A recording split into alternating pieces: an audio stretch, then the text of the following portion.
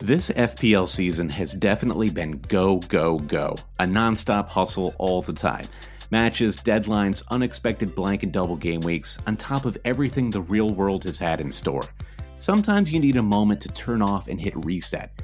That's when you reach for Coors Light. It's made to chill. For me personally, supporting Fulham during this last year has been a true roller coaster ride. Honestly, when that Adama Traore goal flew past Areola in the 92nd minute of game week 31, the only thing that saved my mental state, the only thing that calmed my nerves, was cracking open a Coors Light.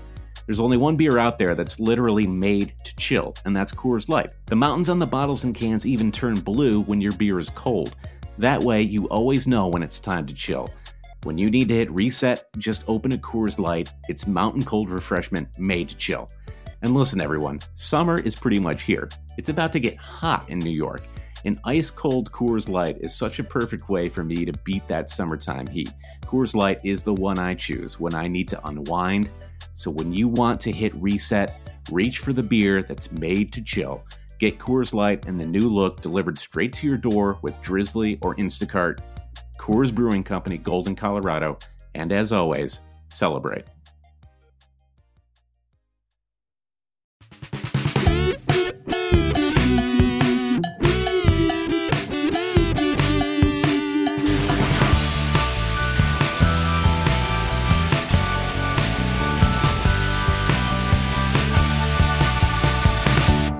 Hail cheaters and welcome to the Always Cheating Fantasy Premier League podcast. My name is Tom. I'm here with Brandon. Brandon, how are you? Oh my God, I am so fantastic. Tom Campbell is here on the Always Cheating podcast. I don't think anyone else in the world calls you the FPL mayor, as Josh and I have dubbed you so. But to us on Always Cheating, you're the FPL mayor. It's Tom Campbell. You can find Tom on Twitter at UtterlyTC. You've been a longtime friend of the pod, longtime Patreon supporter. Tom, welcome to the show.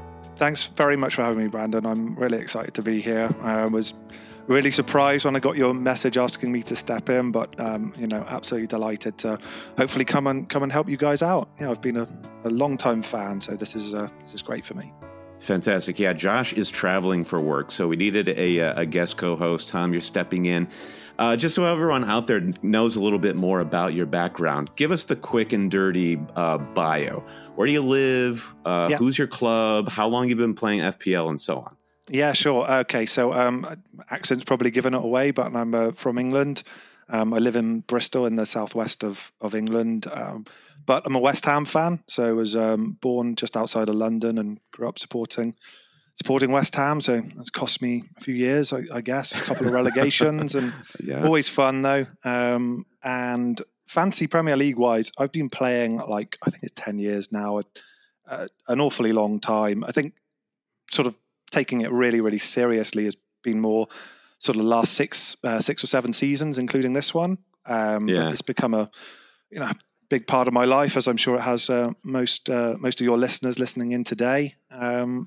For sure. I love it. I can't get enough of it. I would highly encourage everyone out there to give Tom a follow on Twitter, because you're kind of known in the FPL community for your match of the day wrap ups. That's right. So, are you doing the match of the day challenge when you do those wrap ups, or have you followed the results and then you watch match of the day and on Twitter you post these really succinct, eloquent summaries of how each team and various FPL players rate?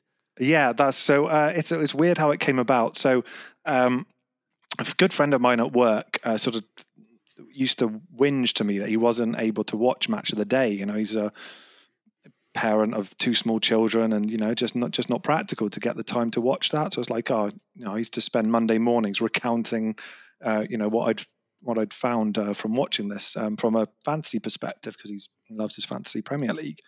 So I was actually like, do you know what? With the demographic that he had, then there's probably heaps of people out there who are in the same boat. So I started to do it. And like you say, they are succinct and concise. My style of writing is really verbose. So it's actually a good challenge for me to have to try and keep it short, because you're only allowed 4 pictures when you attach photos to a tweet. So to summarize typically 7 or 8 games into 4 pictures is an interesting challenge to try and do that whilst keeping it FPL related is a good challenge. But yeah, you're right. People seem to really appreciate those, and right now I don't have any kids, but I do appreciate the fact that people want to know this stuff, and that's one of the things that I loved about Always Cheating is the fact that you and Josh, it was so evident to me listening in that you guys watch a heap of football. You guys get the opportunity to watch more live games, I would say, than we do in the UK because the NBC broadcast here in the States allows us access to all Premier League matches, which I know is a luxury. It is. I guess the counter here is in the UK. The fans can go to those games, and that's what they want to encourage. That seems better to me. Yeah, I mean, it's just one of those trade-offs, isn't it? But the fact is that you guys were able to watch this, and I love that. Like, I'm a true stats geek, as I'm sure you'll know, and a majority of my followers will know as well. But there's just no substitute for watching games and coming to your own conclusions.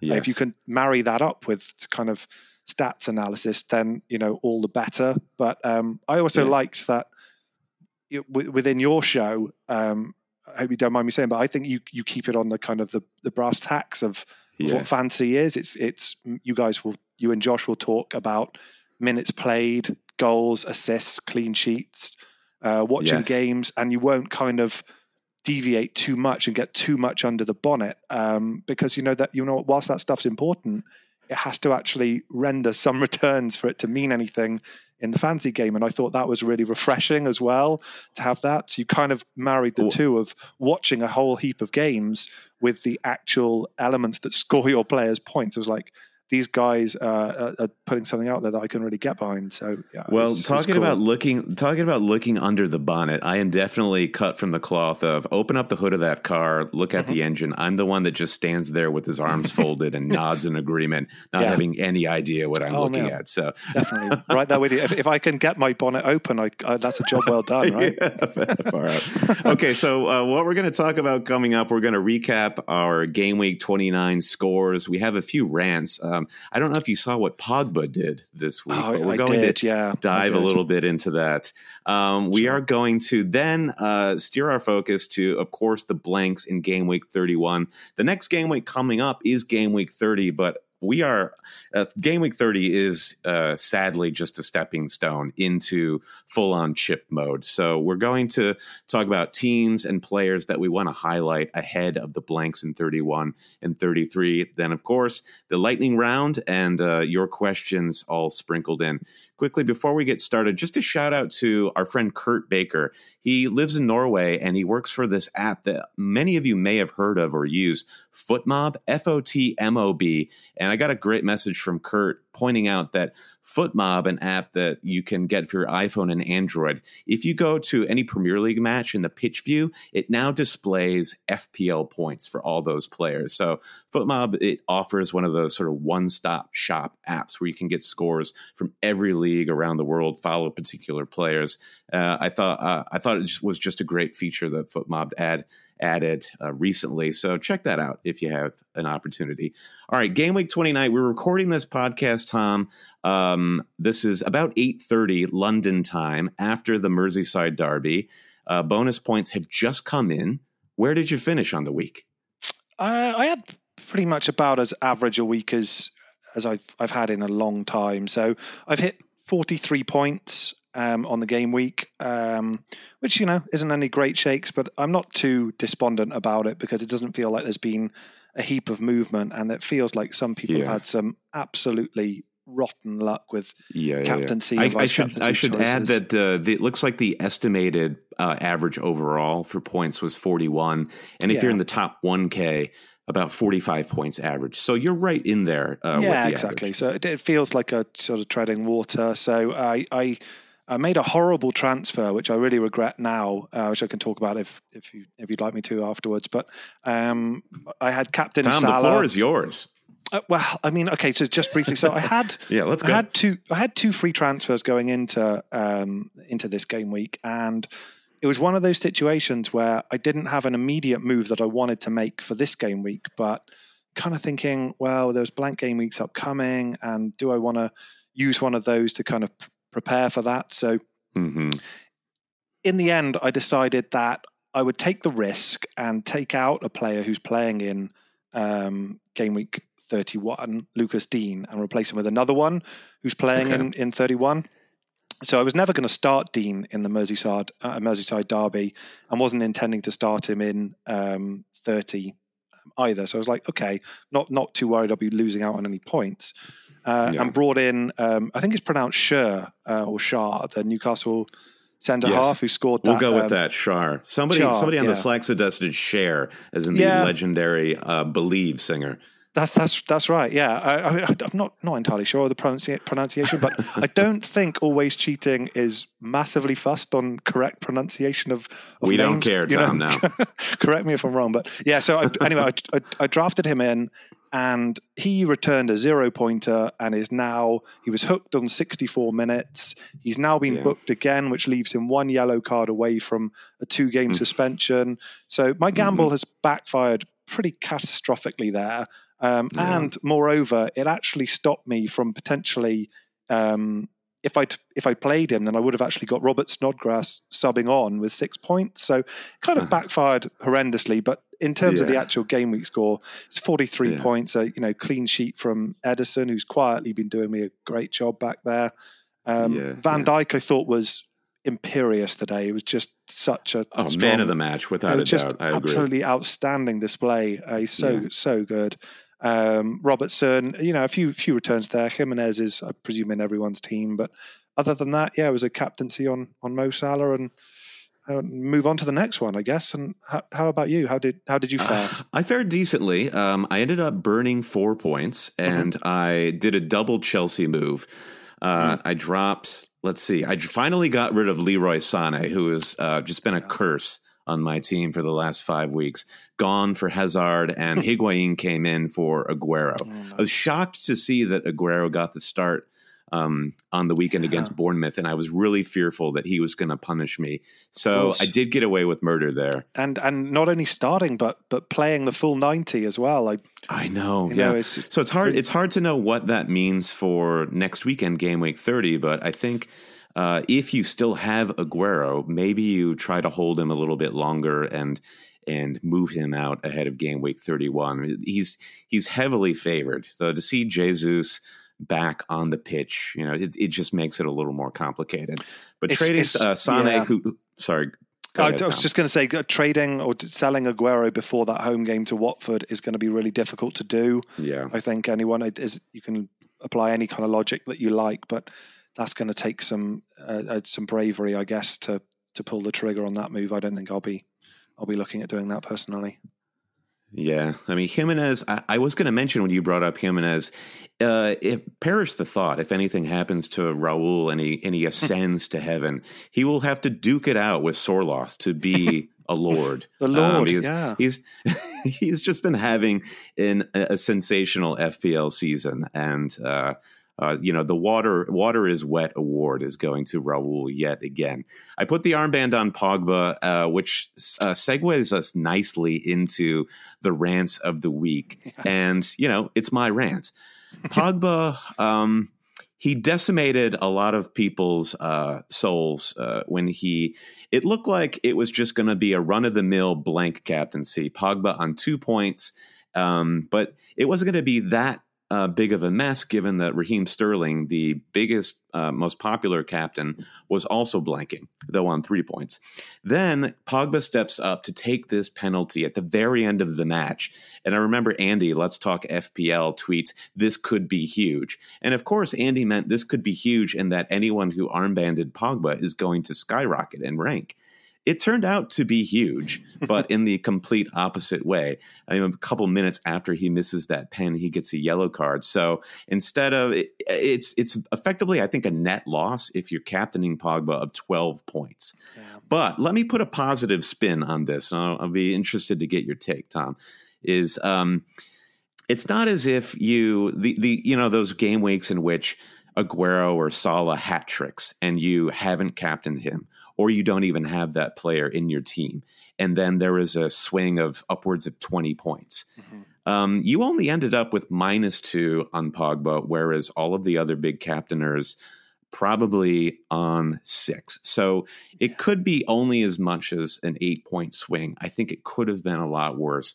And I hope that a lot of people can just take it as a bad beat and move on. Who did you captain this week? Yeah, I definitely concur with that. It's so much easier to swallow when it's you have a bad captaincy choice, or not even a bad choice, but it doesn't work out for you when the other highly captained players don't return significantly. It just makes it so much easier to bear, because ultimately your rank's not being impacted as significantly as it could have been. So, I mean, I captained Mo Salah this week, so that's 6 points in total. Sterling was likewise. Pogba, yes, it's a negative score, but really, I mean, if Sterling goes for a brace and Salah does too, and Pogba just gets that one, probably the net difference is going to be comparable, right? So it's easy to be philosophical, or easier to be philosophical about it, I think, when the heavily captained players don't return well.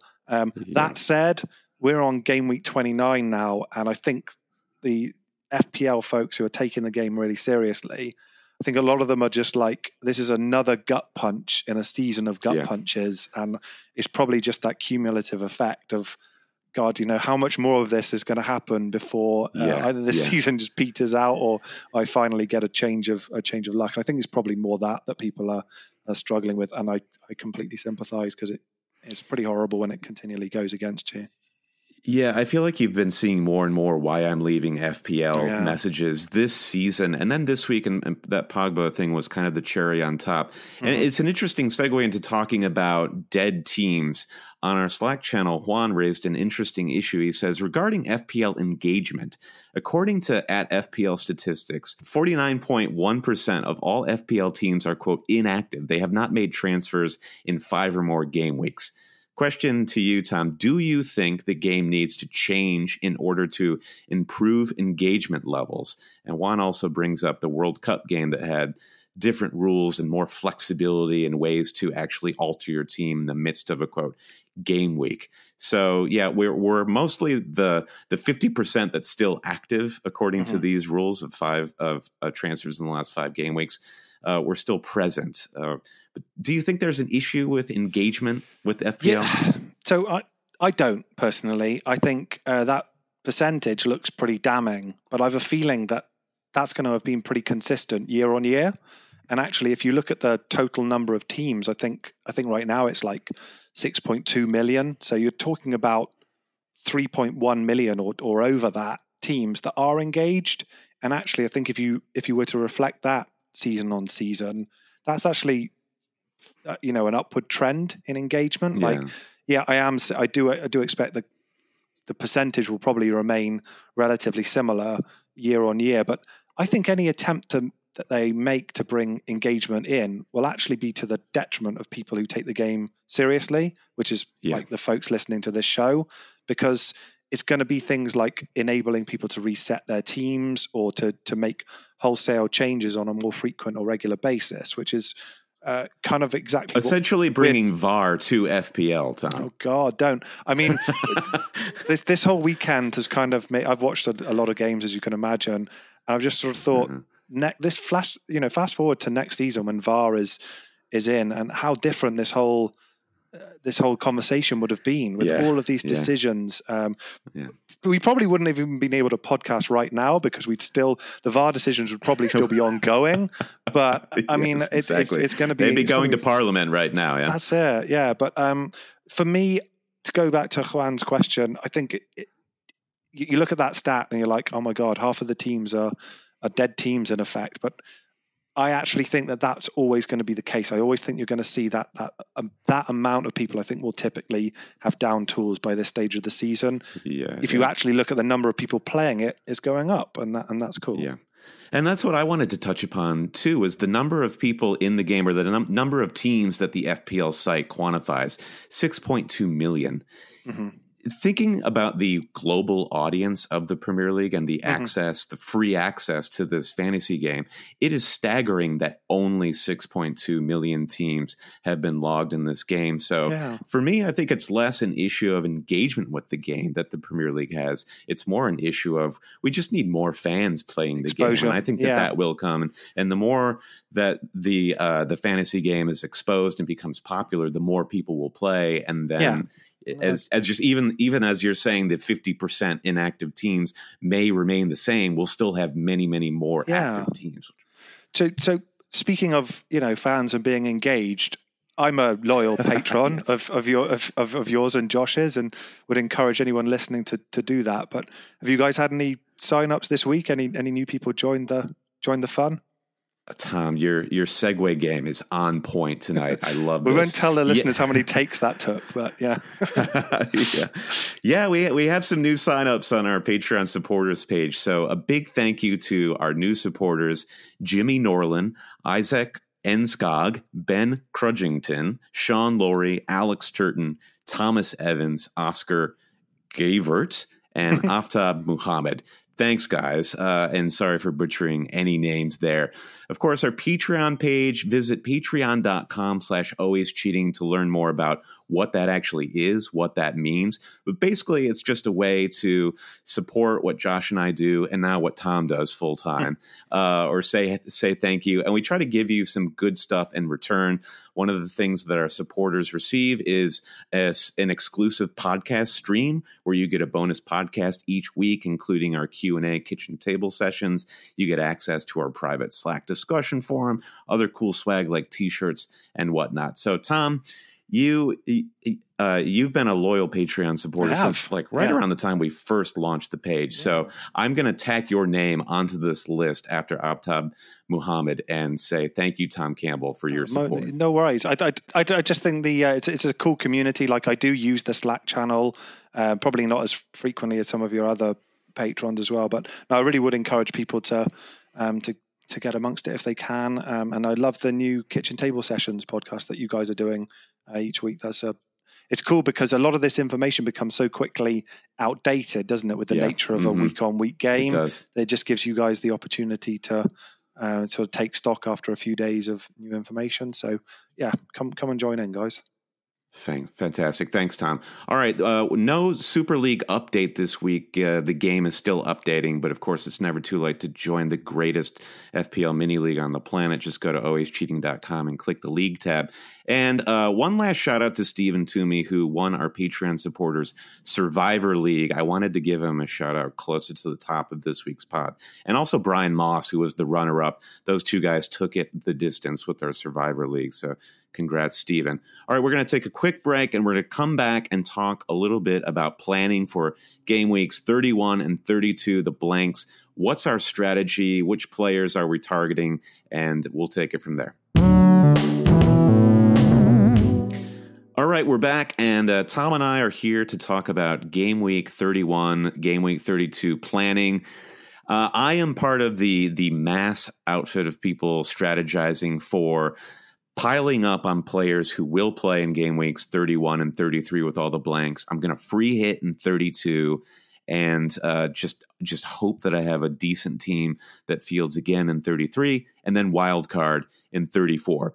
So we're going to try and make this chat interesting for people who are playing that strategy, maybe a slightly different chip strategy. If you don't have your chips, it's still important to understand, I think, how we think about these teams that are playing in game weeks 31 and 33. I mean, mainly Liverpool and Chelsea. I think I'm really feeling Newcastle right now. So we'll talk a little bit more about Newcastle. So in terms of strategy, how many players do you think you're going to get out for 31, Tom? And on top of what your team's going to look like for 31, what type of chip strategy are you focusing on? Yeah, so it sounds like you and I are going to be looking to use the same strategy, Brandon. So my plan has been for a while to free hit in double game week 32 after kind of doing my best to stockpile players for 31 and hopefully have enough of those players, of that contingent of players, to carry over and be part of the Game Week 33 squad before I then reset the deck in Game Week 34 with my wild card, and then with a view to bench boosting in 35. So it feels like that's a fairly typical strategy. It's definitely not the only one. I wouldn't say you need to get wedded to that at all. Let me just jump in, Tom. Let me just jump in and explain why we think that is a great strategy. And I think generally we like this strategy because the double game weeks, 32 and 35, traditionally in FPL, the double game weeks have the biggest upside, the highest ceiling, the best opportunity for you to improve your overall rank. So this strategy of a free hit in 32, which means you get to have a bespoke squad just for that week, and wildcarding ahead of game week 35 and 34, again, kind of tailoring a squad for the double and 35. That's the idea. Yeah. And I'm of the belief that these blanks in 31 and 33, we want to try and play them as best we can, but there's just, I believe, going to be a lower point ceiling, and I don't think we want to screw up our team just for these game weeks. Totally agree. I actually had an analogy for this, right? So I love an analogy when it comes to anything really, but fantasy football, I think it works quite well as well. So I think of the wild card as being comparable with moving house, right? You're just done. You're going to completely change your location. You're going to change the type of house, furniture, where you live, everything, right? New friends, new job, the whole deal. The whole lot. Like, the world is your oyster. You can decide you can change every part of that completely, right? Okay. It doesn't need to bear any resemblance to it, right? The free hit, I think, is more comparable to going on holiday, vacation, right? You can still choose to go anywhere that you like. You can forget about work and all your troubles, and you can go to the Seychelles for 2 weeks or one game week. But you know what? You need to be mindful of the fact that you're going to be returning to that house, you know? So just make sure you haven't left it in too much disarray when you come back. You have put the most positive spin I can imagine on this discussion. We are not talking about blanks and doubles. We are planning a vacation. Exactly. This is tremendous. And you would want a vacation when, you know, that you can go to the Seychelles or St. Lucia, right? In the blank game weeks, it's like you've got such a small part. It's like, I don't know, Skegness or so. It's not quite as appealing. So maybe I'm taking the analogy a little bit too far, but for me, you're becoming a travel agent as we speak. Yeah, I just sort of think that the double game weeks, it just offers that super high ceiling, and with you being able to set that up, especially after what will be an international set of games where there's going to be heaps of information over that period about who's fit, who's not, and stuff. You're going to have the ability to tailor that squad right up until the moment before the game week to make it as powerful as you can for what promises to be, a high ceiling. So that's why I'm doing it personally. Terrific. All right, so let's talk about. Sorry, go ahead. I was just going to say, you asked about how many players I'm going to get out. I mean, if I wasn't able to make any transfers from now until 31, best case is I would have 8 players playing. I've got 8 playing players in my squad who have games in 31, but that's a little misleading because it's got things like Shah, like I mentioned, is 1 yellow from suspension. I've also got DeAndre Yedlin, who I feel really shafted by. He's been dropped after 9 consecutive starts. Bait and switch, I played 90 in all but one of them, I think, and then 14 games before that run, and now but they were so poor against West Ham in their last game that maybe Manquillo now gets dropped and he comes back in, so certainly can't transfer him out now. So it's best case of 8, but Rob Snodgrass is one of them as well, and he's kind of in and out of the squad. He seems to play well when he's selected, and he's got great dead ball delivery. He's got an assist in each of his last 2 starts. But was benched and didn't come on in the intervening fixture. So he's another problem. So, if I made no transfers, it would be 8. I do have, in effect, 3 transfers to make before 31 because I've got 2 frees now. So, if I didn't transfer any of them out, then it would be a best case of 11. But I think it's reasonable to say that I'll field a shortened squad in terms of number of people. But it's going to be a decent enough number, I feel like, to cover that selection of fixtures. How about you? Yeah, I'm in the same position here. Right now I have 9 players, but I have a few flags. Balbuena, he's not fit right now. Phil Billing, looks like he's gotten his spot back after coming back from injury, but he's a Huddersfield midfielder. I'm not expecting anything from that. So it's not going to be a powerhouse starting 9 for me if it in fact is 9. But with 2 free transfers for me between now and game week 31, I'm hopeful that I have at least a strong 9 that I can roll out, and I'll feel pretty good about that. Definitely. And so let's talk about some of these possible vacation destinations we can go to. Who are we targeting? A couple questions from the community. Gibran Chada asks, who are some non-Chelsea Liverpool midfielders to target for game week 31 and 33? And Milan Dobrichik asks, your ideal realistic team for blank 31. So we're just going to go down the list of teams that do play in 31 and 33, and we can just give our brief thoughts on the star players there, the team form generally. First, Chelsea. Chelsea really came to the fore this week. People are buying into the hype around Gonzalo Higuain, Hazard. People have short-term memories, I guess, and they've forgotten of all the abuse that Hazard gave us at the midpoint of the season. But he's looking like a really decent premium midfielder. Chelsea play Everton away in 31, and then they are home West Ham in game week 33. Football Fever asks, which Chelsea players should we plan to get for the blank game weeks? I'm torn between Hazard and David Luiz versus Higuain and Azpilicueta. Did you watch the West London derby today, Fulham, Chelsea? What did you make of the squad?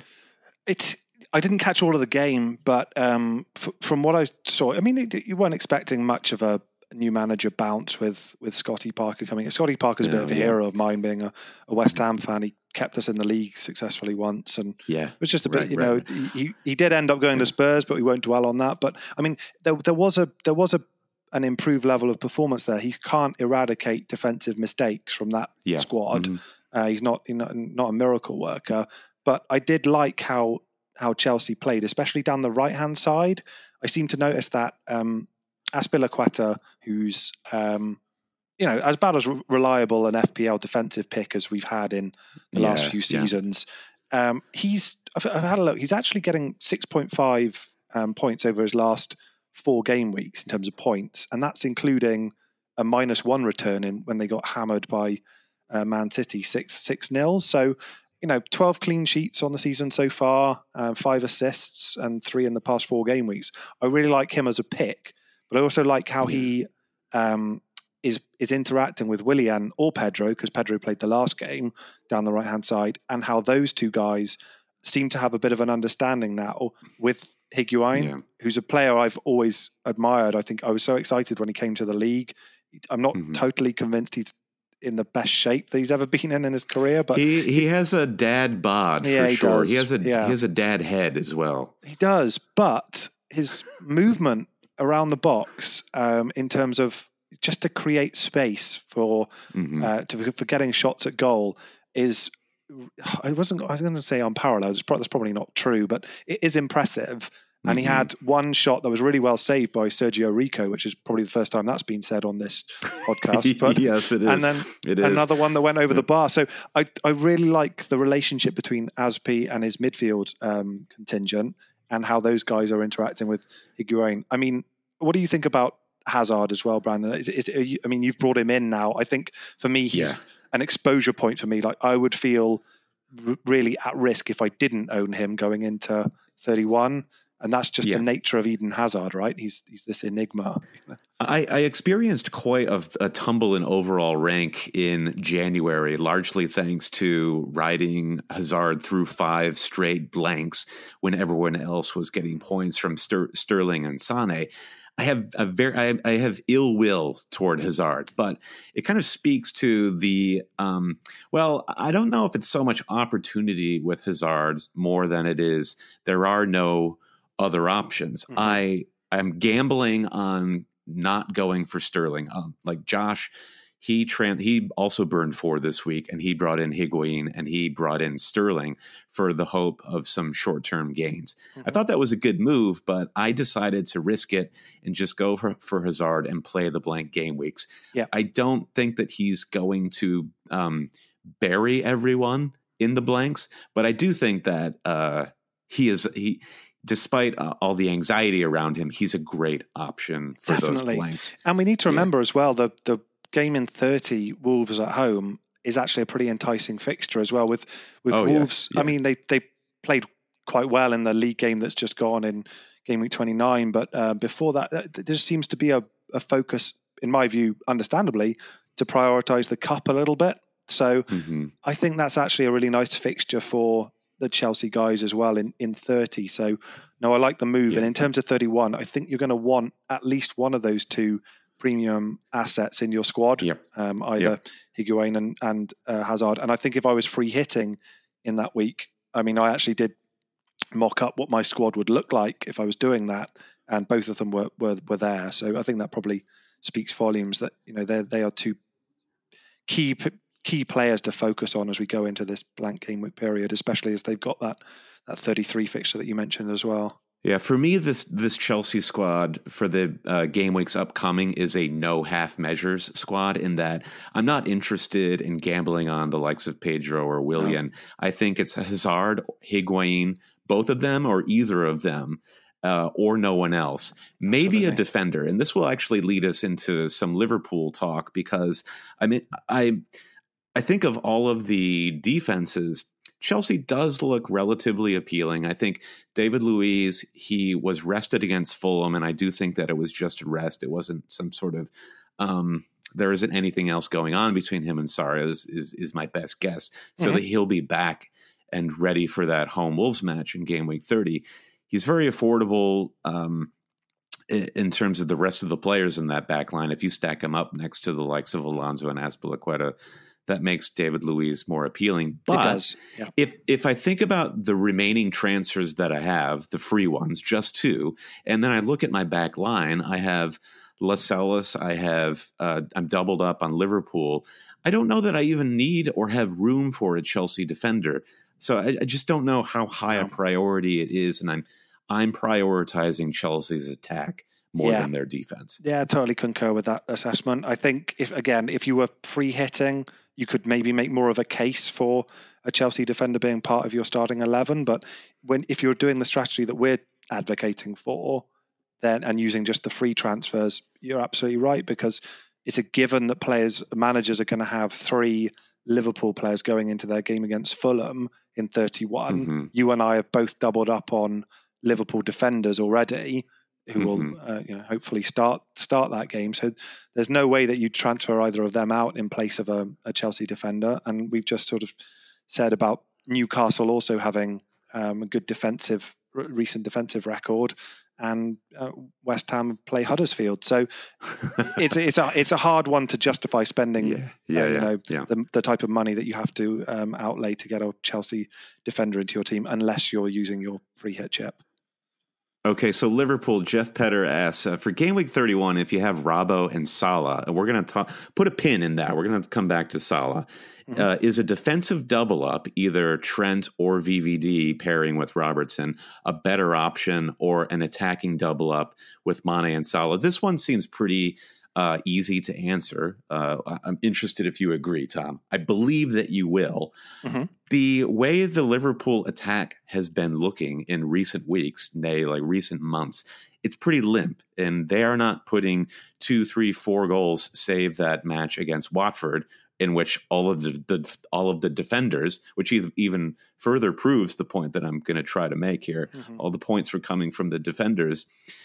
I just don't think it's a sure enough bet to double up on the attack with Salah and Mane. All of the consistent points, and this has been the case all season, Robertson, VVD, Trent, those are the guys that you want to focus. I'm all in on a double up.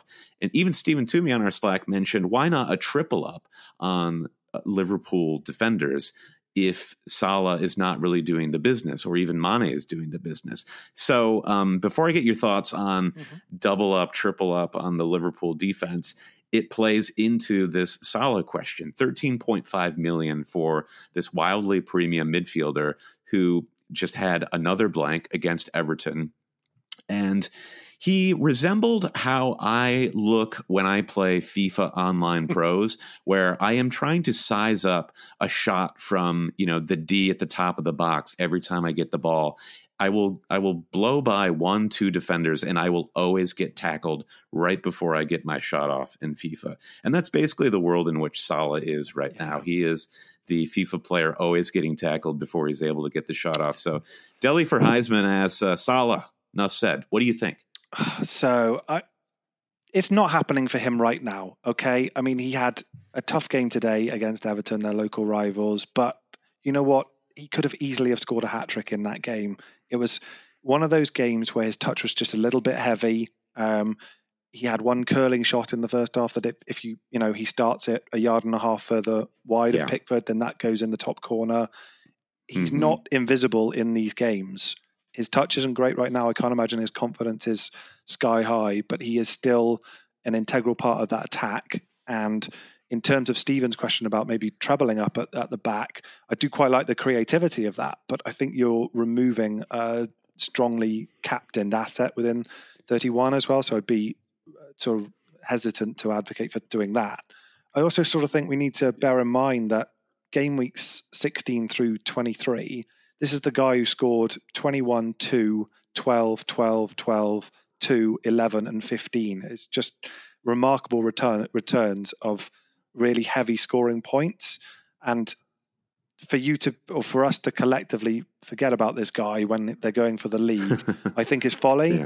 They play Burnley at home in their next game after a week's rest.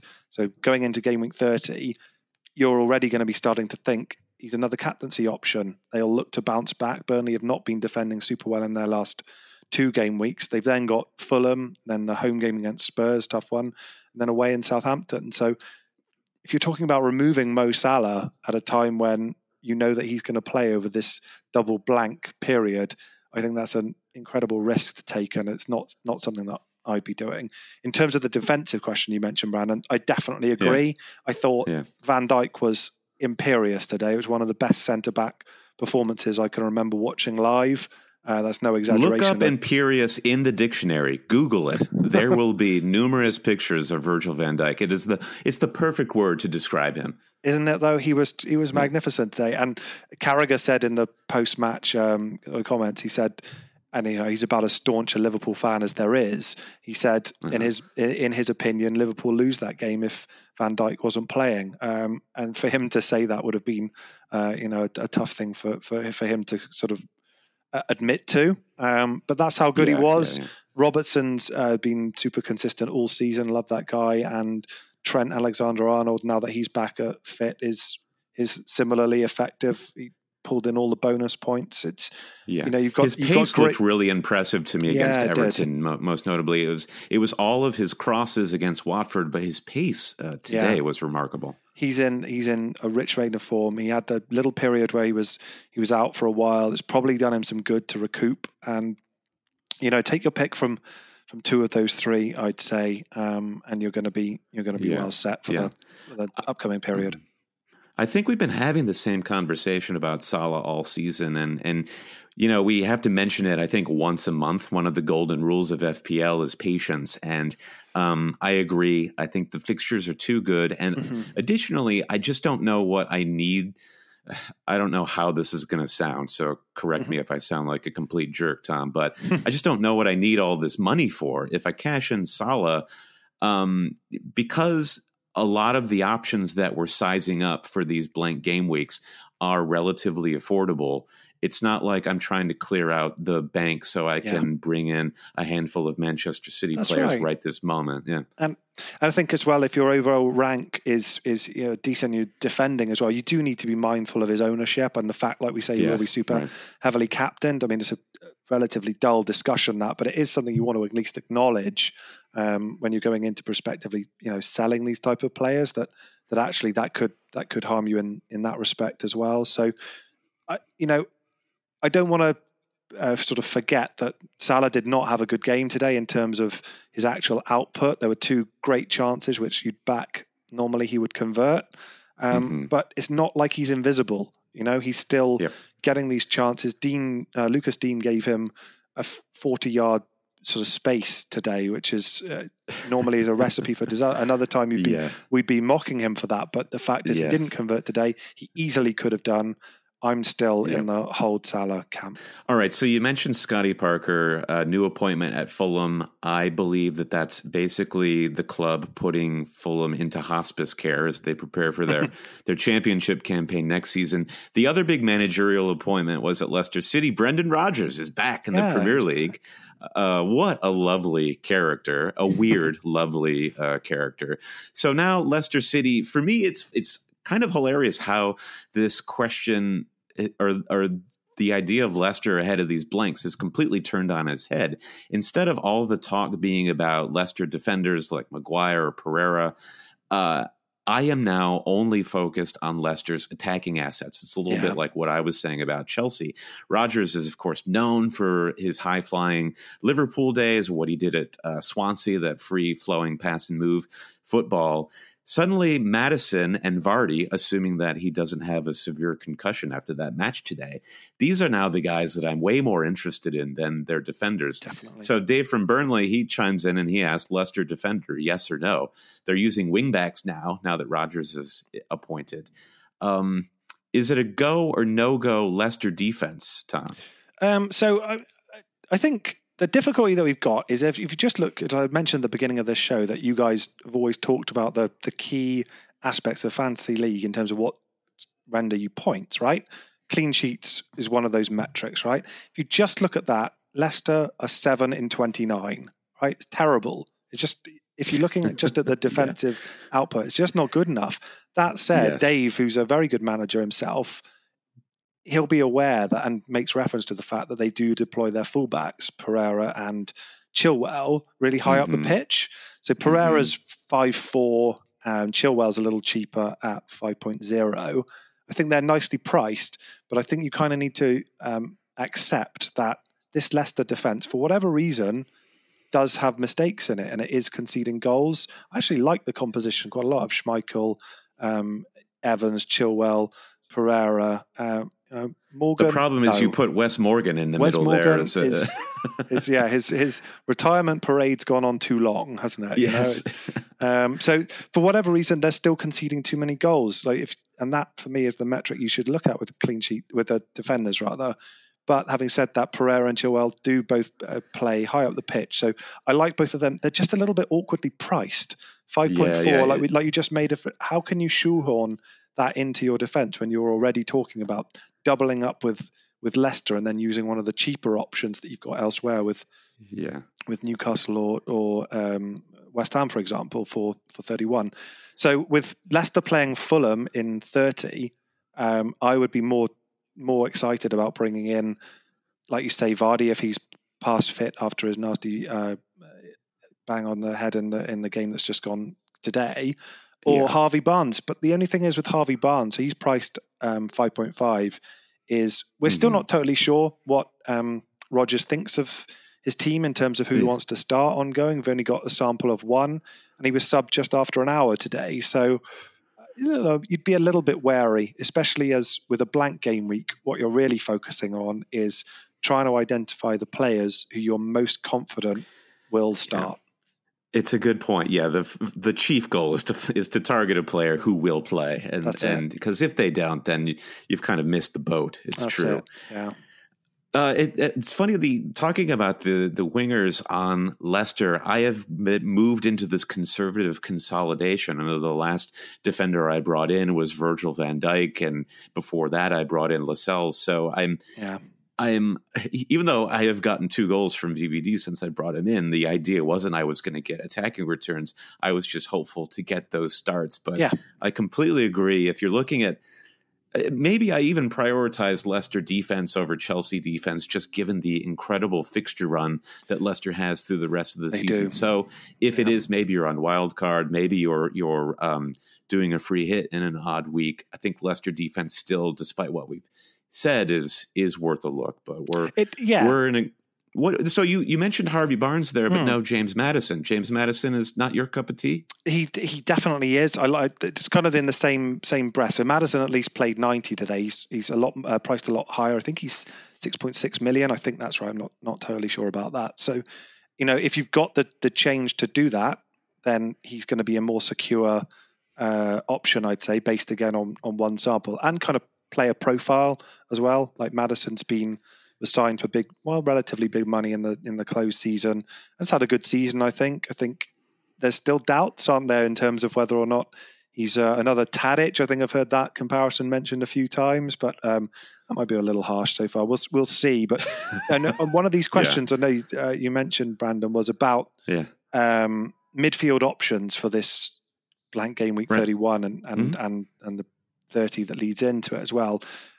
So one of Josh's favourite players that I remember he mentioned on your guys' preview of the season is David Brooks.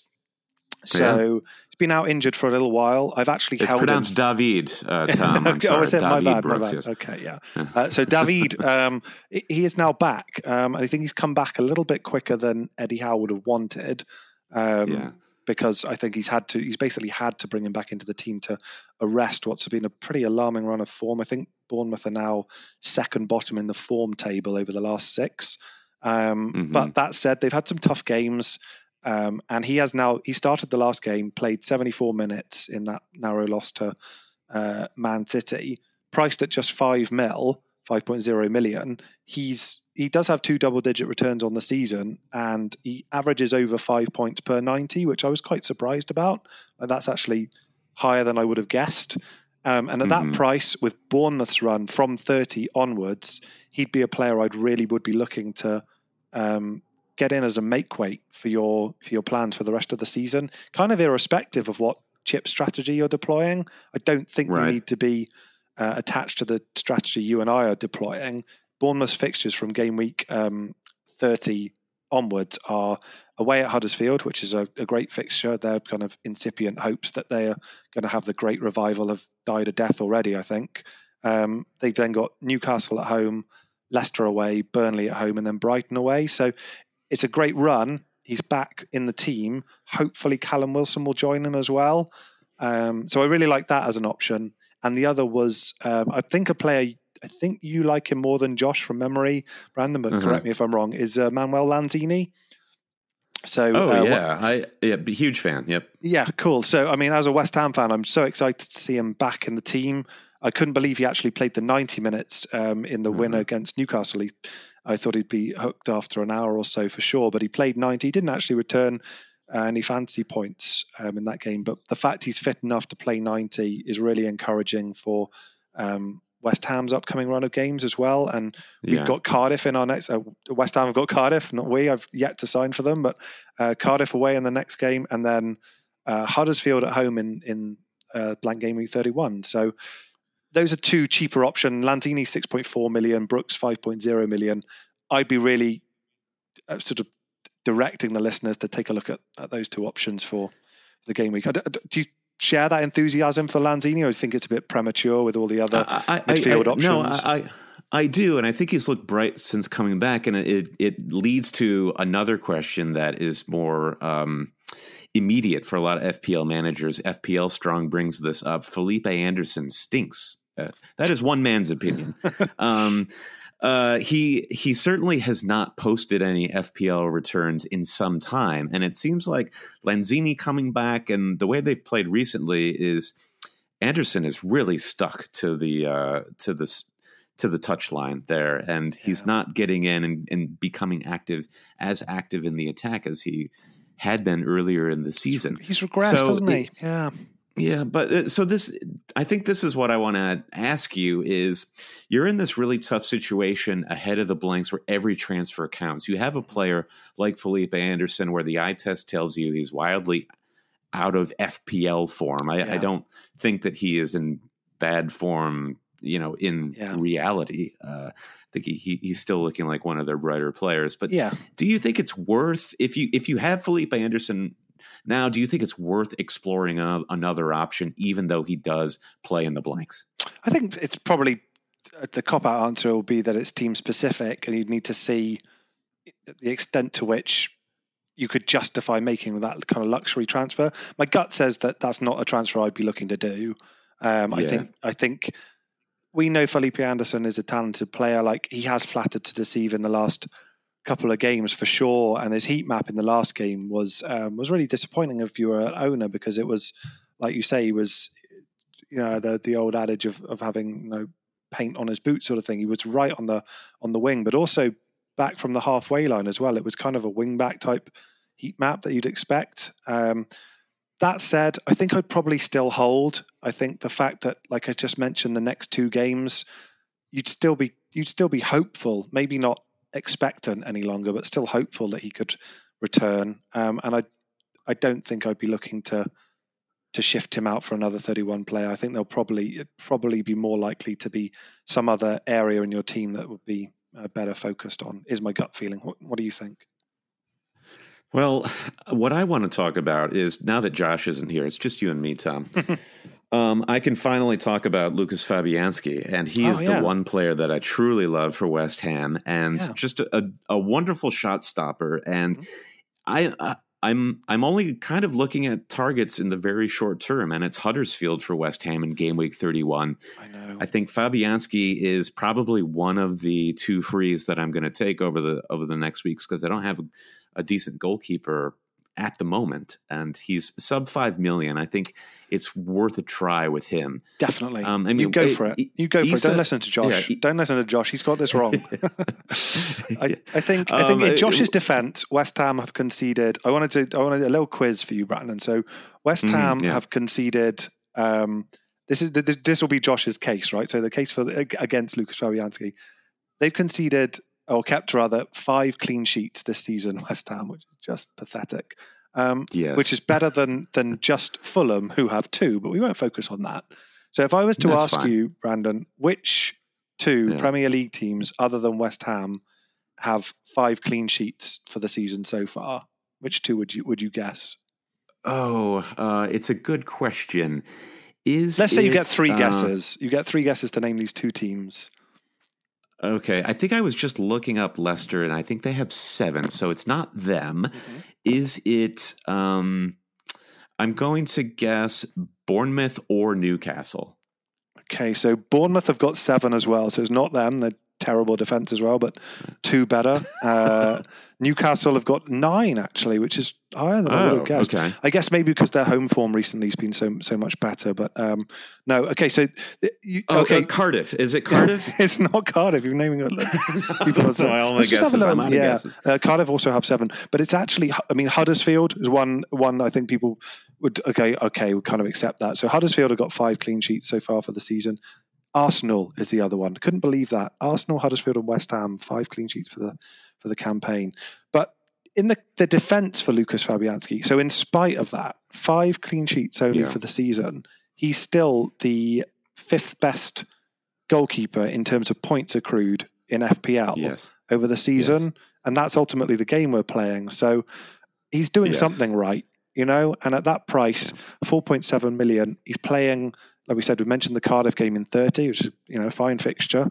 But you've also got the fact that he's playing Huddersfield, who I think I'm right in saying they have not scored in 13. No, I think it's that they've scored in 13 games of their 29 so far this season. So if he can't keep a clean sheet in that game, then fine. We'll revisit this topic. But no, I really like the pick. Right. He would be my free hit goalkeeper choice. I think I'd go that far. Fantastic. We further to defense, we had a question from FPL Devotee who asked about the best sub 4.5 defender for game weeks 31 and 33. I think the answer is very simple here, and you hinted at it earlier, Tom. It's just a simple matter of find someone who is that price point who will play. Yeah. Beyond that, I don't care. And I just don't think it's going to be. You're looking at teams who have that poor form like Huddersfield and Fulham. Burnley, even though they have a really stout goalkeeper in Tom Heaton, you're not going to plan to get a lot out of these guys. Just make sure they start. That's my only thing that I would say to that question. What do you think, Brandon? We just mentioned about the West Ham defense, 5 clean sheets on the season, terrible, right? But Huddersfield are about as impotent as a team as you can imagine in the league. So what do you think about Declan Rice, who's on the game as a defender? He's clearly playing in defensive central midfield. But I know the question was about sub 4.5 million. Let's allow the leeway of he is 4.5 million. What do you think about him as a make weight for your planning? You think there's any mileage there? Definitely, it's that you'd classify it in the punt column, and but it would be a fun punt, and he is. Like Eric Dyer was classed as a defender once upon a time, and he was a similar player in that he was classed as a defender, but he would play in that sort of defensive midfield role and often get forward, or whether it's on set pieces or whether to play the ball into the attack through the midfield. So, if you felt good about bringing in Eric Dyer, I'd feel the same about Declan Rice. For sure. I mean, he's got those 2 15-pointers, game weeks 22 and the one just gone 29. He does seem to pop up occasionally with a chance, and Snodgrass's delivery is great at set plays, and he seems to be a threat there. Like, I'm not saying he's guaranteed to haul you a load of attacking returns because he plays in front of the back four, but I do quite like the shout based pretty much only on the opposition of Huddersfield in 31 and, like we say, Cardiff in 30. So yeah, a punt, but I was interested to see how you felt about it, because I haven't heard him sort of talked about at all in any FPL conversations I've seen on the net. I think maybe a lot of people just don't even realize that he is classified as a defender. And the golden FPL rule that Josh will often point out is and I think we learned this one from Peter Blake, is if a player is playing farther forward than they're classed in FPL, all the better. Like, the closer they get to the goal as compared to their FPL position, that's great. So Rice is classified there. Let's quickly touch upon Newcastle before we get to our lightning round. But I mentioned earlier that their defense is among my more preferred defenses looking at these short-term game weeks, though Yedlin kind of on the outside looking in, and Schär, as you mentioned, now 1 yellow away from suspension. Of course, you can roll out the whole narrative about Diego Costa and all the goals that he scored when he was 1 yellow away from suspension. Lascelles is emerging as one of the great picks going into game week 31. He is the most nailed defender for Newcastle. Manquillo will rotate with Yedlin, so now that he also has a terrible head injury, you do wonder if Yedlin will get a look in this weekend. It's uncertain. It's really tricky because Newcastle's home form is the same in terms of win-losses as Man City's and Arsenal's over the last 4. So they all 3 of those teams have won their last 4 home games. So they're in terrific form at home. Yedlin, I just feel really unlucky that he's been dropped and Manquillo's come in. Schär is, that was like I say, a really poor transfer from me. Then I'm annoyed because I knew about the 8 yellow cards, which has now become 9 and could easily become 10 before I want to field him in the game week 31 fixture. But I still do like the defensive unit. It's one of the things you guys on Always Cheating sort of made me think differently as a manager and I think it's because of your US background in that you think about things of offense versus defense, right? That's not necessarily how we in the United Kingdom kind of sort of think about football. That made me think actually that's really important, because Newcastle, for example, are managed by great tactician in Rafael Benitez. He's not got the best defensive personnel there, but they're still effective. It does make a difference. And I think having a player or 2 players even from this Newcastle team for their upcoming run going into the 30 and 31 is definitely recommended. Like the Everton home game, we just mentioned the great home form Newcastle have. To be fair to Everton, they have bounced back well. I think their 17-day break between that led them into game week 28 has really seemed to affect them. They've got back-to-back clean sheets now. So I don't think it'll be an easy game for them there. And then they've got but it's still, it's not a bad fixture. They're not scoring a heap of goals at all. And then they're away at Bournemouth in 31. So definitely on board with the Newcastle defence. I think outside of Lascelles and Lejeune, though, I think it's got to be one of those 2 for me, because I think there's too many question marks around the others, and I find myself owning both of the ones which have the biggest question marks, which is disappointing.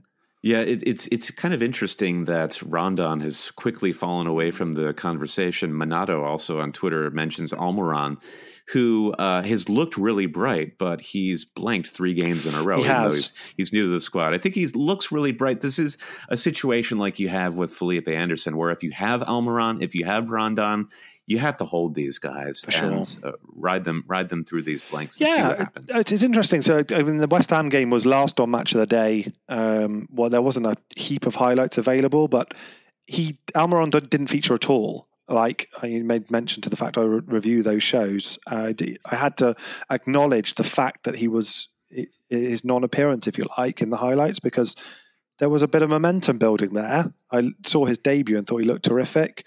I thought Burnley actually showed how to defend him quite well, in that they defend quite deep, don't they, Burnley? So there was just no space in behind, and he is rapid, Almiron, but he just couldn't exploit that space because there was none. So maybe teams are already starting to work out that this guy is a threat on the counter, but if we set up in a way that doesn't allow them to play like that, then he's actually going to be rendered pretty ineffective. It's a bit of a guess as a sample size of 3, but signs weren't that encouraging for Almiron, I would say, based on the last 2 games. But like you say, if you've got him, you've got to hold him at this point, I would say. Yeah. All right. I have a tricky question for you, Tom. Sure. FPL Llama writes in and says, this is a common problem. Lots of value built up in players who you would look to move out ahead of the blanks. We're talking about Wolves players like Jimenez and Doherty, Pogba and Rashford from Manchester United. We got these guys when they were bargain price. We've accumulated a lot of value. Strategy, if we're looking at the whole free hit 32, wildcard 34, says we're going to have to dump 1, 2, maybe 3 of these guys. Is that the definition of insanity? I tend to think that I've built up enough team value that I can buy the guys that I want back. I think for Manchester United, Pogba and Rashford will actually be crucial, at least looking at game weeks 37 and 38, when it could be an absolute goal festival with Huddersfield and Cardiff, and United still probably trying to solidify that top 4 status. And Jimenez, as I mentioned earlier, ascending to his own personal sainthood this season in FPL. Do you have any guys in your squad that you're kind of hemming and hawing about? Do I really have to sell these guys for such a short span of time? Heaps. It's a real concern because I was fortunate enough to get on the bandwagon early with a lot of these guys. So bought Jimenez at 5.7. He's now 6.9 mil. So I'd get a selling value of 6.3 for him. So I'd have to find 0.6 to rebuy him. It's kind of comparable it's not quite as bad for Pogba. It's 8.5. I bought him. He's now at 9. Rashford 7.0 and he's now at 7.7. So you just need to be mindful of this. I would say the free hit bothers me less because obviously you're coming back to those players if you transfer them out for that period, right? I think I'm right in saying. Yes. The wild card is, like you say, that's the point where you need to be mindful of the fact that if you've got any intention of rebuying those players, then you need to accommodate, you need to have that slush fund available either in the bank or in players that you're happy to sell down the road.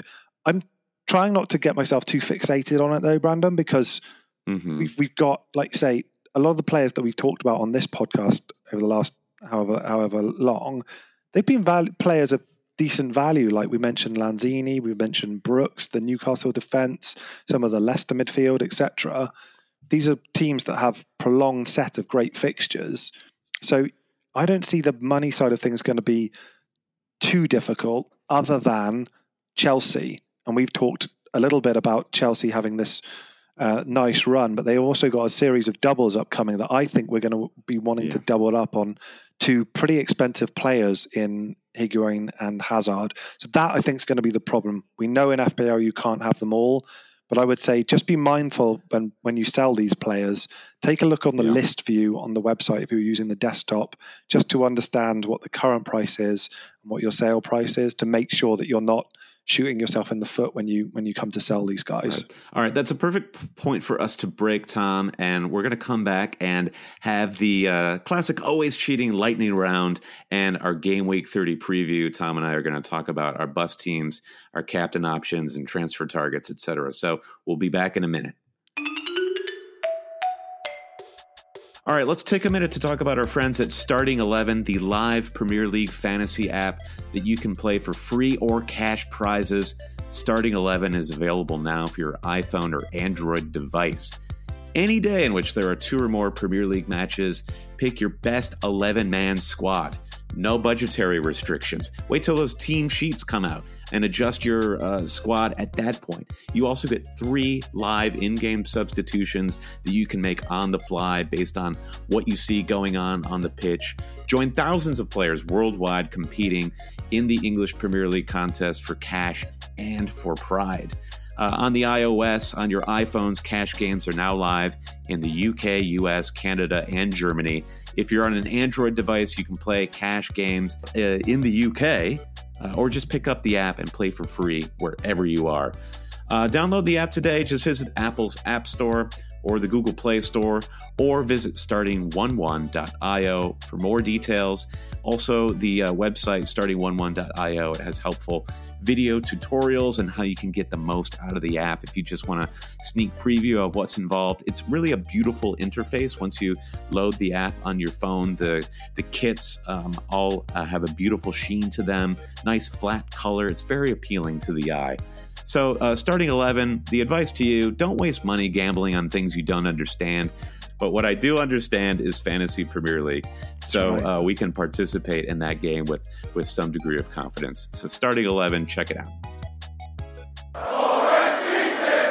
Brandon, we're back, and we are going to do the lightning round now. Now, I've been listening to Always Cheating for a number of years, and just to make sure I've got this clear, the lightning round is questions, and you and I can't go more than 30 seconds with our answers. Like, that's just the fact. It never deviates from that, does it?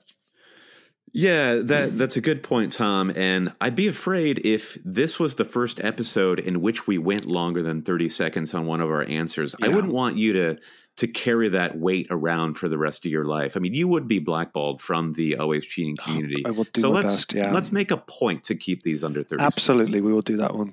We'll do it in the right way. Okay, so the first question comes from Zoltan Vargo, and he is asking, who would you prioritize to get for game week 30? Hazard for Son or Higuain for Rashford? Who do you think? It's a very good question. I think I like them both. Obviously, I do, because I've brought them both in ahead of game week 30. If I do give you a sneak preview of my bust team, I have the armband on Gonzalo Higuain. Wow. So I feel like he's my guy. I mean, this is trying to read the cosmic tea leaves, but Lukaku putting in the great performance that he did against Southampton. And is he pushing Rashford a little out onto the wing if he gets to keep that spot and downgrading Rashford's FPL potential? It's really interesting you mentioned that, actually, because a friend of mine actually went to the game, the Saints game up at Old Trafford, and I asked him about where Lukaku played in that one. And he said he sort of started centrally, but he drifts out to the right as well, which is not where you kind of intuitively expect a guy of Lukaku's stature to feature, but he's really effective there. And Rashford, he's put in some really nice crosses. He has, it's weird over the last season, from definitely. the right. He's finding some form there. I just think it's quite telling that pretty much everyone has found renewed sense of form under Ole Gunnar Solskjaer, other than Alexis Sanchez. I just think his days are numbered. And like Dalot came on and played in midfield for Sanchez and looked better than him. This 19-year-old right back played in midfield when he came on. So I think his days are numbered at United. But Lukaku looks great in terms of what it means for Rashford. Rashford was just unlucky not to score in that game. I'd still think he did have a few opportunities. It's true. Yeah. The header that he put wide was the one he'll be most upset about. But I think Higuain or Hazard are both great options here. I think I'm intrigued about that captaincy choice, Brandon. That's a really interesting one, because when we talk about game week 30, there's so many options. So that's an exciting choice you've gone for. I think we have a couple questions about Kane coming up, and we can lump Son into those questions. Yeah. So let's put a pin in that conversation. Yeah, of course. Actually, it goes on. So Carl at FPL Opinion has asked a bit of a two-pronged question here: is Kane killing Spurs? Gosh, plus what to do with Son? Yeah, difficult one, right? It is. I'm not sure that Kane is actually killing Spurs, though. Spurs collectively may be killing themselves. They have looked poor, ish. I mean, relatively speaking, by their standards. Kane, I don't think Kane himself is killing the team. I think he has looked decent since coming quickly back from injury. The issue is just generally, if we have all these other options that we're talking about, I mean, even now that we're talking about Chelsea players and Spurs, we can even postpone that conversation because they do have the blanks coming up. So if you're going into chip theory, then you don't even have to worry about Spurs, and maybe you can think about offloading them. If you don't have your chips, then I think you just have to move your thinking away from Spurs and toward Manchester City and still Liverpool. I think those are the teams that are putting up the best odds of FPL points. So I'm just kind of out on Spurs generally. I think you have to be, don't you? I mean, Kane, what is he, 12.4 million? You can't keep this guy out of the FPL headlines, though. He's got I think it's 8, 1, and 7 points since his return from injury, right? But he's kind of, he makes all of the stories. He has the penalty that he notches in the North London derby. He had that kind of ongoing battle with David Luiz.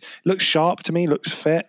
I think it's pretty harsh to say he's the reason for Spurs' decline in form. I actually think that they might finally be seeing the results of some fatigue for Son, personally. I think I've been surprised how well he's managed to keep it together after all of that football he's played over the summer and then the beginning of the season when he had double international duty and what have you. So with Spurs' fixtures of, it's not a bad fixture, I guess, in 30 away at Southampton, although actually Saints were really good in that game against Man United, the aforementioned game against Man United.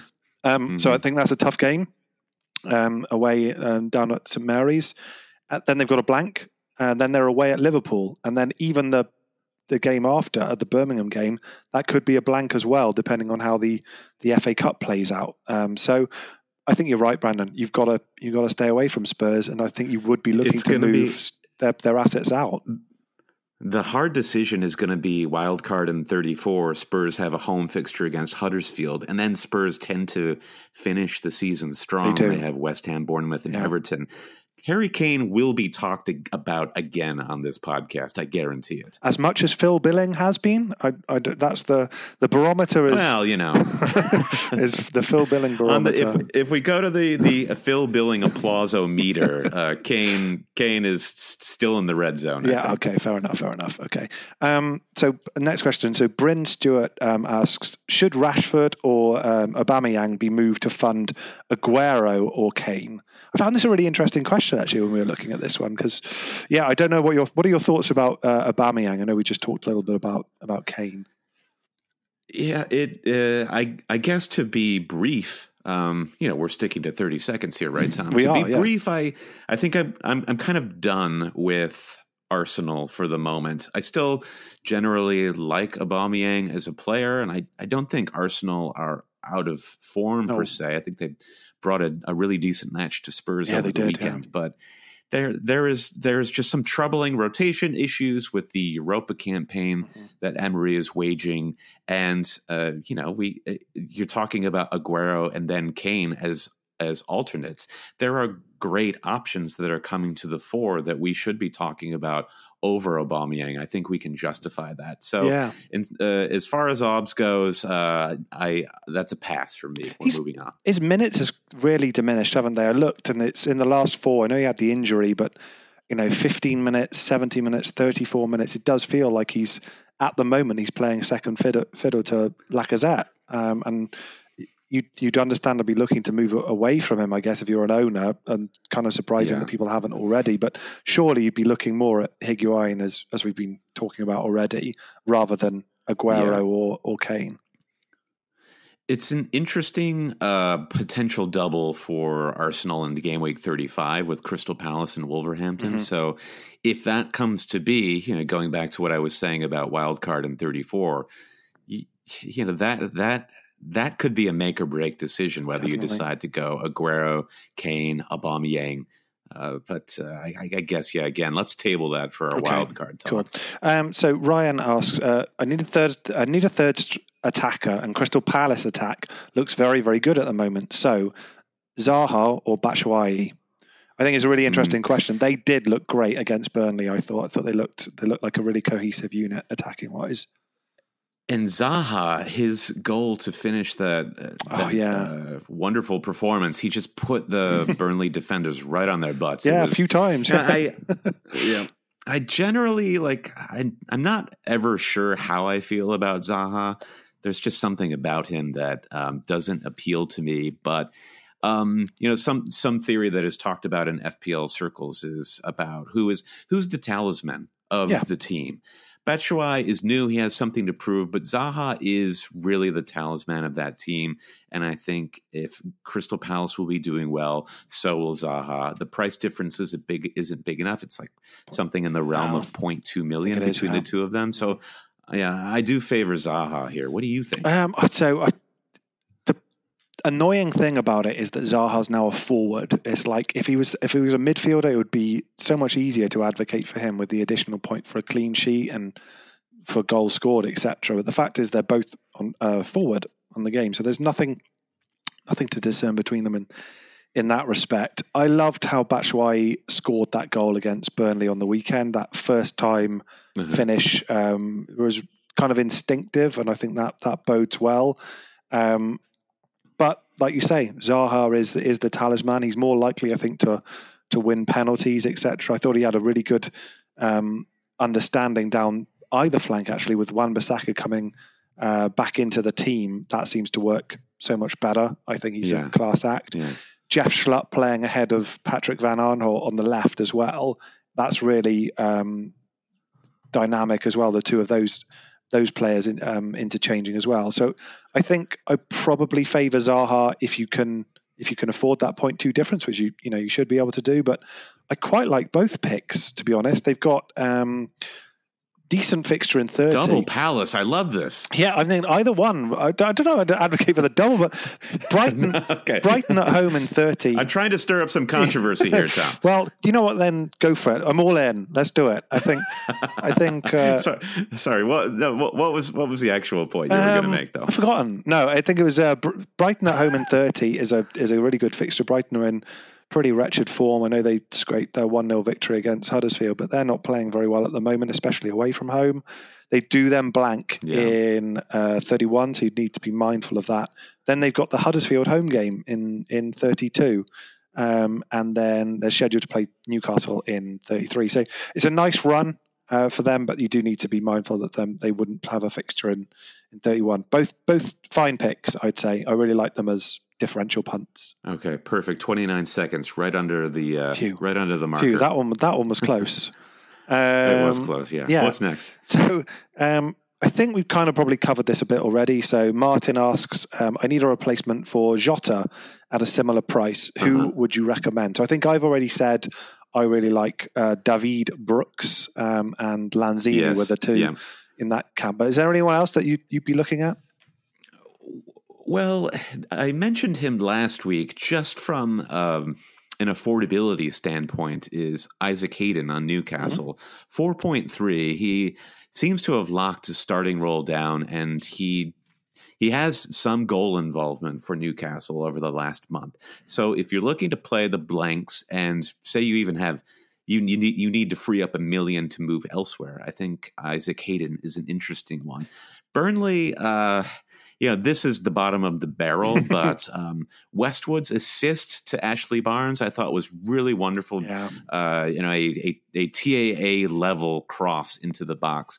Maybe I should describe him more as a Mark Albrighton type of a player, Ashley Westwood. I'm a secret fan. Did the two of them play together on Aston Villa? I'm a secret fan of Ashley Westwood. I think he's really underrated. He always looks quite creative. I think in a more progressive team, he maybe would look a little bit more effective. But no, I like the Westwood shout. Hayden, I think, has got is a more solid shout this week than it was last week because Longstaff has now picked up an injury. So there are a few central midfielders in the Newcastle setup who could come in and threaten that, like Shelvey's back in contention, etc. So there's always that doubt, and we've mentioned before, like you want your players to be in inverted commas assured of playing, but I think Hayden's more likely to have that spot now that Longstaff's picked up a untimely injury. But I like that, and like I say, Brooks and Lanzini as well, I'd say to Martin. So that would be that. If there's any report that Callum Wilson will get back for game week 31, that would make the Brooks pick so much even more appealing to me. I think Bournemouth are just lacking some attacking impetus right now. Well, I think that's a fair point because they didn't manage a shot, did they, against Man City in the whole match, which is they were the first home team to not register a single shot all season. Yeah. I mean, I did think they acquitted themselves really well against Manchester City. Nathan Ake, who for a lot of this season, I think he's been a bit of a joke, played. He was imperious in that match. I thought he was outstanding. I'm kind of annoyed. It's just good to because go on. You guys have made me laugh hysterically about when you criticise the Bournemouth defence as much as you have done. Like I've fallen about laughing about it, and it's perfectly apt. But they actually defended really well in the game week that I've come on to talk about. So I'm really annoyed about that. But no, I hear you. I think they kind of go on. Well, I was saying that they kind of had to because they were decimated, weren't they, in the game before away at Arsenal? And I think it was away at Arsenal. And then they had some sort of makeshift back line that no one really knew what to make heads or tails of. But somehow they made it work. They made it work. That's right. They're good on them. They managed to get it done. So, but no, from an attacking perspective, I definitely agree. You'd want Wilson to be available for sure to make the Brooks pick a little bit more exciting. Perhaps then, in fairness to Brooks, it was his first game back against Manchester City. Not the best attacking fixtures, so the eye test may be a little deceiving. And he's just come back from injury, hasn't he? So, and he'll have the game week 30 game to hopefully get himself a little bit up to shape. Yeah. So last question is AJ on the Slack channel, which you get access to if you're a Patreon pledger. So he's asked a bit of an interesting question. He says, what is your go-to route for casual clothing? He says, I'm pegging Brandon as an Urban Outfitters guy who would like to buy more from thrift stores, but just never really likes what he sees. Tom, on the other hand, more of a top man Zara guy who doesn't like to admit 90% of his best finds over the last 15 years have come from H&M. So what is that's very specific. Yeah, it is very specific from AJ. I feel like AJ maybe knows us better than we think he does. And it's funny how AJ mentions the thrift store shopping and not really finding anything that's appealing. When Josh and I were in London in October, we went to the Camden Market. Josh was in the market for a Barber jacket, which I'm sure he's mentioned once or twice on the podcast. It may have come up, we looked at so many little thrift stalls, and I didn't really find anything that appealed to me. He's right. That is spot on. Though Urban Outfitters, I will not buy any. The Urban maybe AJ thinks I'm like 10 years younger than I actually am, but I know my size at J. Crew, and I pretty much just replenish my supply of merino wool sweaters and socks from J. Crew on a 6-month basis. Fair enough. And from my side, top man's out. But basically, I struggle to buy clothing because I'm just too damn tall. So I'm the same height as you are a tall man, Tom. I met Crouch, you there, of course, and on that me, same. I'm the same height as Peter Crouch. So I sort of tend to buy all of my stuff online so that I can, go to their freak sections and pick out clothing from that. But yeah, it's the tall stature befitting a mayor. This moniker, I'm not sure if it's going to land, but I'm very touched. But we're trying. We're trying to make it land. So I think Brandon, I'm right in saying that all of those questions were done in under 30 seconds. So job well done by both of us. Shall we have a quick break and then come back and do a game week 30 preview? Yeah, let's do it. And then we're going to talk about bus teams, captains, and transfers for game week 30. Excellent. All right, Tom, we're back. Game week 30. It's kind of going to be a lost game week because, as we've done for the last hour or so, we're only really talking about game weeks 31 and beyond at this point.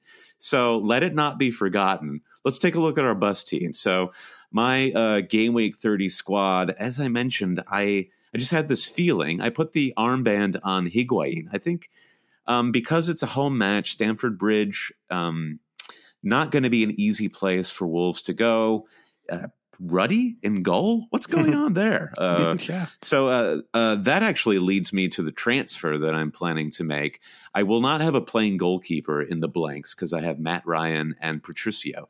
Patricio I've been looking to get rid of for a while now. So I think, as I mentioned earlier, it's Fabianski out. And then I can play Fabianski away in that Cardiff fixture. Fabianski in. Patricio out. Yeah. You Don't get rid of him so yes. fast. No, I thought the Patricio must have been a nightmare. Yeah, I feel sorry for you guys. Yeah. I've not been able to get that rotation right at all, particularly with Ryan and Patricio. Yeah. I feel very blessed that I got the 9-pointer for Matt Ryan this week. So that part is working. So vice captaincy is on Mo Salah, captaincy on Higuain. I'm just feeling this Chelsea Wolves match. Maybe I could be talked into moving the armband to Hazard, but I think I just have too many emotional feelings wrapped up in that. Yeah, I understand that. Your eyebrow kind of raised when I initially mentioned armband on Higuain. What do you think about that? So it's not so much about the choice of Higuain being captain. It's more the fact that I see that Man City game against Watford at home and Liverpool playing Burnley at home with the two sides, competing for the league. I'm just going to struggle not to captain from one of those two fixtures. Well, so talk to me about your Manchester City assets because I've sold all of mine. So I think I do agree. It's sort of out of sight, out of mind. I didn't even consider City Watford. And I don't have a player there. And that's right now, like probably why I haven't considered Chelsea because I don't own any Chelsea. So one of my sort of rules, loosely adhered to rules of this season was to try and have at least two Man City players in my squad at any one side, at any one time rather. So, and I've been pretty much upheld that throughout the season. So right now I've got Edison, as I mentioned, in goal. Not going to be captaining him, but I've also got Sergio Aguero. So, they've got a week off now. They do have the Champions League following the Watford game. So, there may be a bit of a temptation not to play him or what have you. So, but right now the captaincy is on Aguero, vice captaincy on Mo Salah. I would go through my team, but it's going to change by at least one, probably two. As I say, I've got these 2 free transfers and haven't got a whole bunch of time before 31. Son's in my team right now, but I can't see how he survives for game week 30, and it's going to be quite an important route in terms of which direction I go down for his replacement, because I could go for somebody like a Harvey Barnes or James Maddison or one of the guys we talked about in the cheaper bracket, or what I could try and do is actually make some money elsewhere by selling someone like Marcus Rashford or Paul Pogba to free up more money, which would enable Hazard coming in. So there's two different routes I can go down.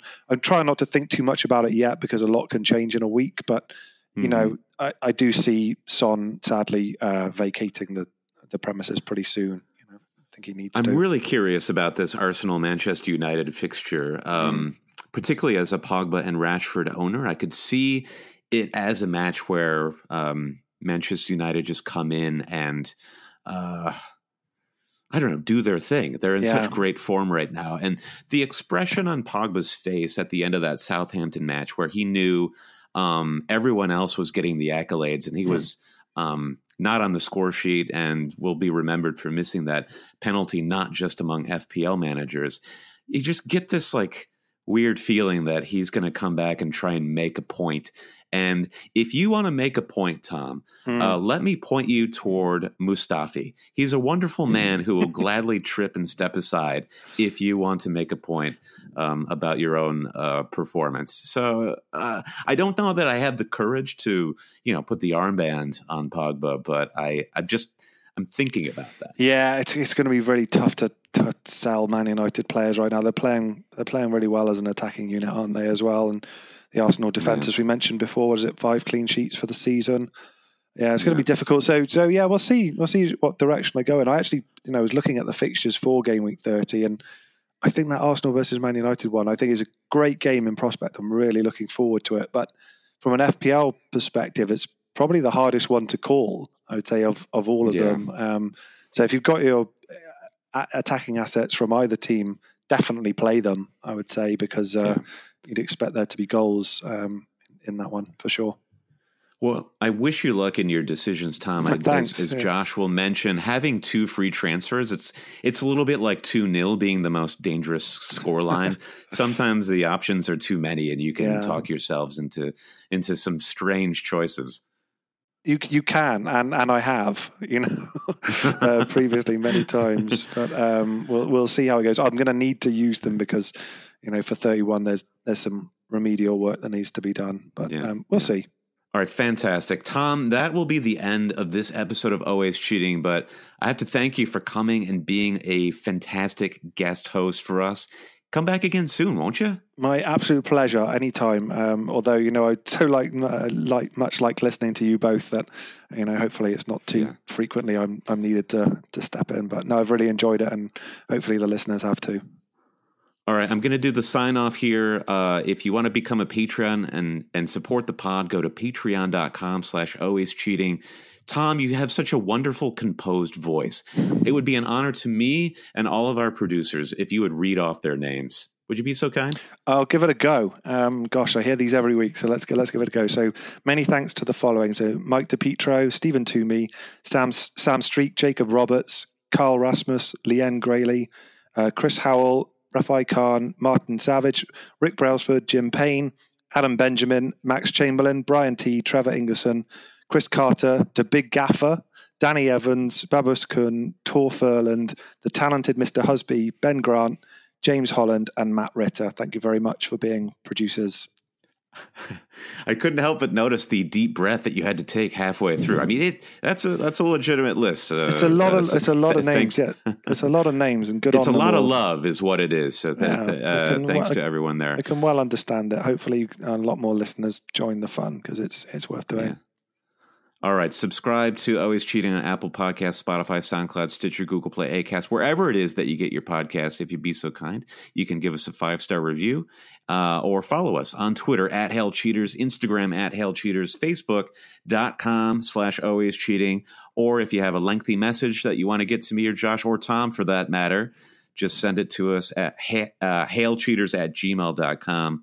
For all this information and more, you can find us at alwayscheating.com. And don't forget, give Tom a follow for his Match of the Day updates and just general Premier League wisdom and knowledge at UtterlyTC. Tom, once again, thank you very much. And do you have any Always Cheating talisman that you need to hail here at the end of the episode? It wouldn't be an episode of Always Cheating if I didn't sign off by saying, "Hail Lord Sorloth." Excellent. Poku forever.